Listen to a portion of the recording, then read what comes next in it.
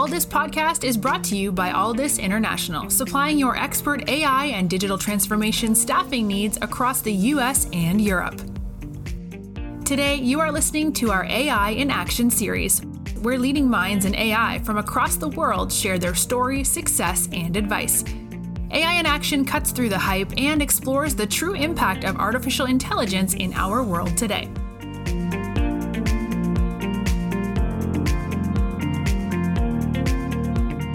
You're listening to AI in Action. I'm your host, JP Valentine. Our guest today is Paxton Maeder-York. Paxton is the founder and CEO at Alife Health. Paxton, welcome to the show. Thank you very much. Great to be here. Yeah, we're delighted to have you. So, Paxton, we've a lot to talk about, but let's start with yourself. Could you give us a brief overview of your background and journey in technology, from where you got started, some of the roles you've held along the way, and take us up to today as the founder and CEO at Alife Health? Absolutely. So I'm originally from Cambridge, Massachusetts, grew up here, born and raised, spent most of my life always thinking and wanting to be an engineer and hopefully someday an entrepreneur. Around the time I was in middle school, I became really interested in robotics, did a lot of robotics camps around the MIT area, as well as started watching surgeries in high school. I actually worked in an orthopedic research lab for a summer in high school as well. And wasn't sure if I wanted to be a doctor or a medical technologist. And so when I went to college at Harvard, I started studying biomechanical engineering. Originally flirted with the idea of being pre-med, but very quickly decided that my calling in life was to help develop different types of medical devices and technologies and robotics. That experience in my education parlayed into my first job after school, which was at a company called Auris Health out in San Francisco. This was a surgical robotics startup founded by Fred Moll, who had founded Intuitive Surgical. He was kind of known as the godfather of surgical robotics, a really remarkable guy, and was just an intern and then an early engineer, and then was able to be the first product manager at the company and did a lot of the help fundraising and product development. Bought by Johnson & Johnson for just shy of $3.5 billion. And I went back to grad school. And it was an incredible experience for me there. We were working on lung cancer systems. I had lost several grandparents to lung cancer. It was a very important mission to me. And so just had an incredible crash course in how to build companies in the medical technology space.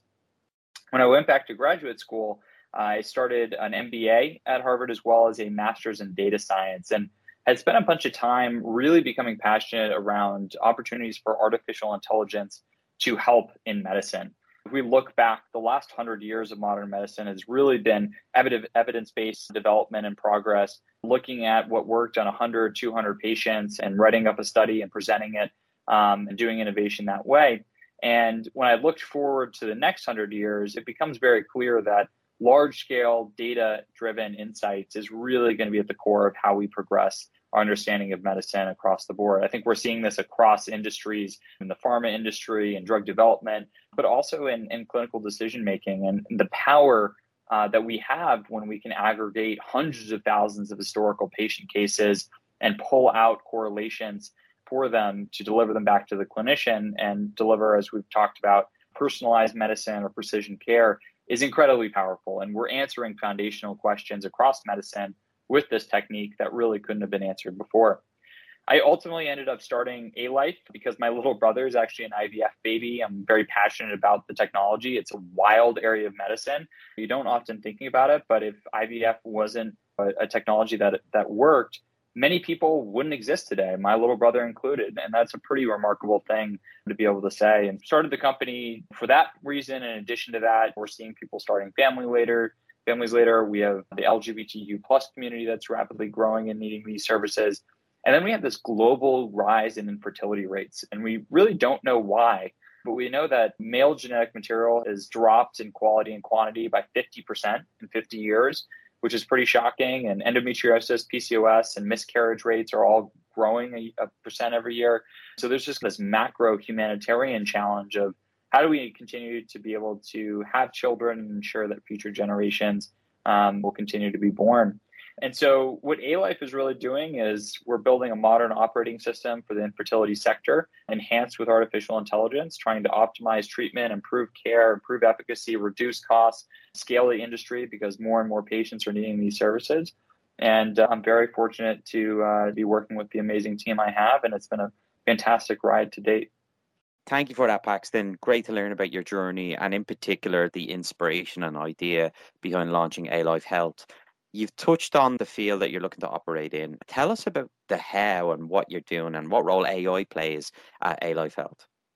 AI kind of has a variety of different interpretations. At its real core, it's computer enhanced pattern recognition.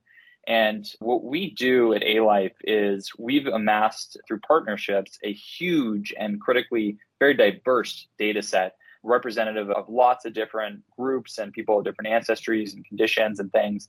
And what it allows us to do is look at that huge data set of historical cases, pull out patients that are similar to a new patient, create recommendations around their treatment pathway, their dosing of medications, look at embryos and help assess which one has the highest viability for success, and really try to optimize the IVF process for every patient.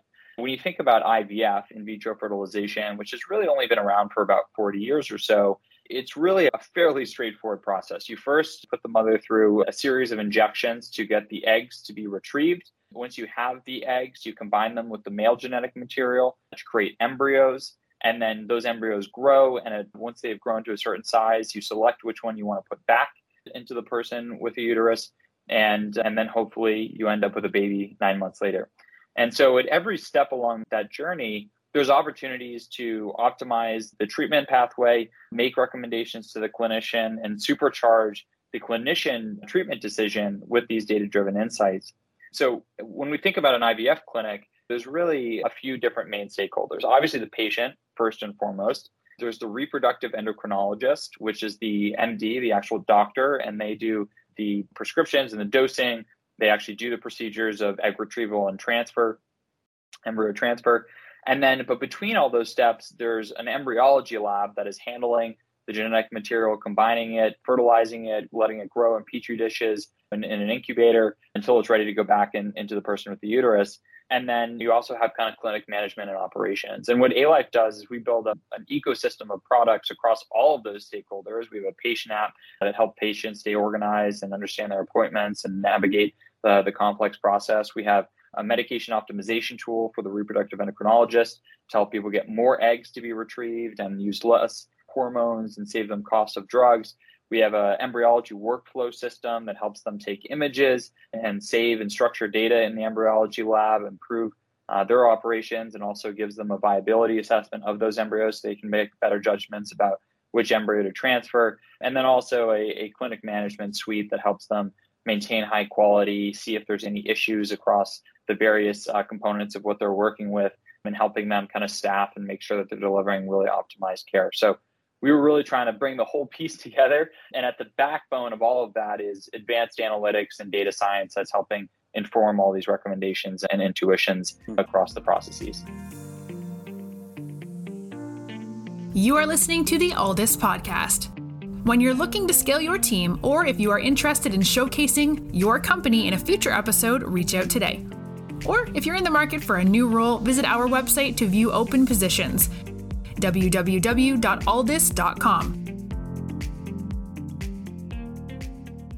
Can you walk us through the journey over the past coming up on 3 years now, from concept to early stage model building to where you are today, and what the team looks like, how many people are involved, and the various positions that you needed to bring in order to get it to where you are right now? Whenever you start an AI company, there's a certain amount of data you need to get the engine moving. And the way we've designed our products is that we deliver clinical value with the AI that we have today based on the data set we've built, but the platform itself also structures data. And so as we get more utilization on the product, we'll have a larger data set and continue to reinforce and even improve the algorithms over time. But you have to have that core. And it took us a while really just hustling and trying to build relationships in this industry and build partnerships with the largest clinics across the United States. We are now building partnerships in the EU as well with our Swiss subsidiary based in Zurich. And so that was the first stage, is building relationships, cutting data agreements with these huge clinics in the United States to accumulate this data set. The first few people I brought into the company and the founding team really was Kevin Loki, our head of data science. He had completed a PhD at Stanford in embryo image analysis and a 2009. He'd been in the sector for many years and had built several companies and technologies within the fertility space. He's an incredible researcher, a very talented and humble guy. He leads our data science division. And then I brought over two rock stars from Auris Health, the surgical robotics company I had worked at before. Melissa Tran, who is our head of product and operations. She had been building all the UX and managing a 30 team over at Auris, doing kind of all the interfacing for the clinicians. And she's launched multiple surgical robotic platforms into the field across orthopedics and urology and pulmonology and across all these different fields. So she's just an expert in complex medical device kind of development. And then Mark Lown, who's running a 70-person software org at Auris, where a lot of that $3.5 billion valuation came from. And he's just an incredibly talented software manager and developer and engineer. And so that was really the four of us to start. And as we continued to grow, we pulled key people. We started the next layer down. We started with a senior software engineer, a senior data scientist, and a senior product manager, three amazing people who we found and started building out the first product, which was really around the embryo assessment piece. And then as what happens with any business, you start pulling on the thread of where there are opportunities, and we continue to expand the purview of what we wanted to build and saw all these amazing ways that AI and data science could help improve care. And so continued to explore and develop new product lines. Today, we're about 25 people full time. We have a lot of people that also help us on a contract basis across marketing and our clinical affairs group and lawyers and regulatory experts and all sorts of stuff. But it's really, we try to keep it a very lean team and do a lot with what we have. And we certainly have a large scope. So that's where we are today.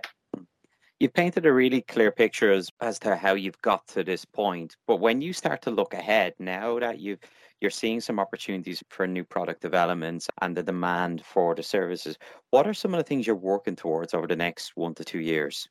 Yeah, when I think about the company itself, I think a lot about phases, right? The phase 0 was, let's get enough people in the building who can actually build some technology, and let's get the data partnerships done so we can start developing our algorithms. We finished that phase sometime in 2020, 2021, and then really came into the hardcore development phase where we filled out our clinical advisory board. We're working with 35 of the top experts and key thought leaders in the United States and internationally. They're deeply involved in our development process, testing our systems, working with them, providing feedback. And we've really done a nice job, I think, of designing something that is going to create real clinical value, but also be something that people actually want to use. And that's always a difficulty when you're developing a new medical device or medical technology. And I should be clear here, we don't build any hardware. This is all software, but it is software as a medical device. So I use that a little interchangeably. And then more recently, we're really finishing out this whole platform ecosystem that we've built. We've built all the individual products, and we're now tying it all together into a seamless experience and are signing our first commercial agreements and contracts. And we did a 40-person pilot, and we've got 2 clinical studies, clinical trials rolling. So we're in that phase. The next phase of the business is really going to be more about scaling and getting a lot of adoption on our platform. Continuing to rev, of course, and develop new functionality and deepen within each of those 4 stakeholder solutions. There's a lot more we can build. There's a lot more we want to build. Ultimately, our goal is to help as many patients as we can. And so to do that, we have to get our product out there and install it in many of these clinics as we can, be compatible with all the EMRs. And that'll really be the next phase that we kick off at the beginning of 2023 here. And then there's a bunch of ancillary things that we want to do, and that'll really start kicking in 2024, where we start integrating additional technologies, maybe doing a little more M&A, thinking about integrating, more vertically integrating, or reaching more of the opportunities within the clinic to make a difference. So there's a whole expansionary strategy we keep close to our chest, but we have laid out for the next couple of years. Final question from me then, Paxton. With the scaling phase that you anticipate for early 2023, you're going to need to continue to build and grow your data and AI team. Obviously, the first few hires were strategic people within your network. But when you think of the broader audience listening today, a lot of people will be fascinated and interested in the mission at Alife Health. When you're speaking to potential employees of Alife, candidates who are interested in working with you, what message do you give to them about the work, the mission, and the overall environment that would make them want to join Alife over some of the other great opportunities available to them? Yeah, I think you hit on a few of the really important ones there already, especially in this unfortunate time where we see reproductive rights being diminished and a lot of controversy across the United States. I can't tell you how rewarding it is to me and the rest of our team that we're focusing on building technology that's actually going to directly impact some of the ramifications of that. The impacts of Dobbs Jackson and Roe v. Wade being overturned on IVF is still yet to be seen, but we know for a fact that some states declaring that an embryo is life, conception that's going to have impact on the options that patients have. We know that surrogacy is going to be much more challenging if people can't abort for medical reasons. We know that if you do IUI and you end up with multiple pregnancies from that process, reducing the number of embryos for the sake of the mother's health is going to be limited in many states. So there's just a lot there. And what that's going to mean for the broader context is that people are going to have to travel a lot more for IVF. It's going to be more expensive. And the clinics that are doing these procedures in more progressive states in the US are going to need more technical support to treat that overflowing demand. So that was a long-winded answer of the first piece, which I really think is about the mission of helping patients and doing something meaningful for both kind of fertility and also more broadly the future of humanity. I think the second thing is so important is the culture of our team. We're a young, fun, hungry group. Everyone's incredibly talented. And the motto that I really try to instill is low stress, high output. I really want our team to relish how lucky we are to be working on this. And I think we do. We have a lot of fun doing what we do and recognizing that everyone's so talented that we're able to put forth really exciting technology out into the field, but doing it in a way that is enjoyable and fulfilling is super important.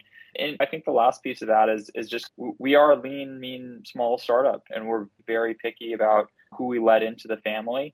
And because of that, we've been able to have a really fantastic group of people collaborating in a really low ego, high humility squad out here working on the development process. And I think if potential candidates are looking at Alife and think that some of those things sound exciting, we'd love to get to know them and meet them and see if it's a fit in both directions. And thank you so much for today. Appreciate you coming on, sharing the backstory behind Alife Health. What an incredible mission. And we hope that people listening today can get fully behind its goal. And hopefully some future employees are listening and find this helpful. So thank you so much for your time. Thank you very much for having me on. And if people are interested in more information, they can see us at alifehealth.com. Please follow us on Instagram. It's at AlifeIVF, all one. And or find us on LinkedIn. And we're constantly publishing new blog information for education resources. And our technology is coming hot off the press. Join our waitlist, and we'd love to have you on board our story.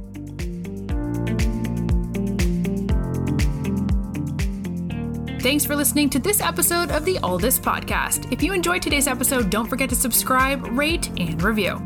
We are available on Apple Podcasts, Spotify, and any Android podcast of choice. You can also head over to our website, www.allthis.com, to listen to more podcasts, view our open roles, and stay up to date with industry news. Thanks for listening, and stay tuned for more great episodes coming very soon.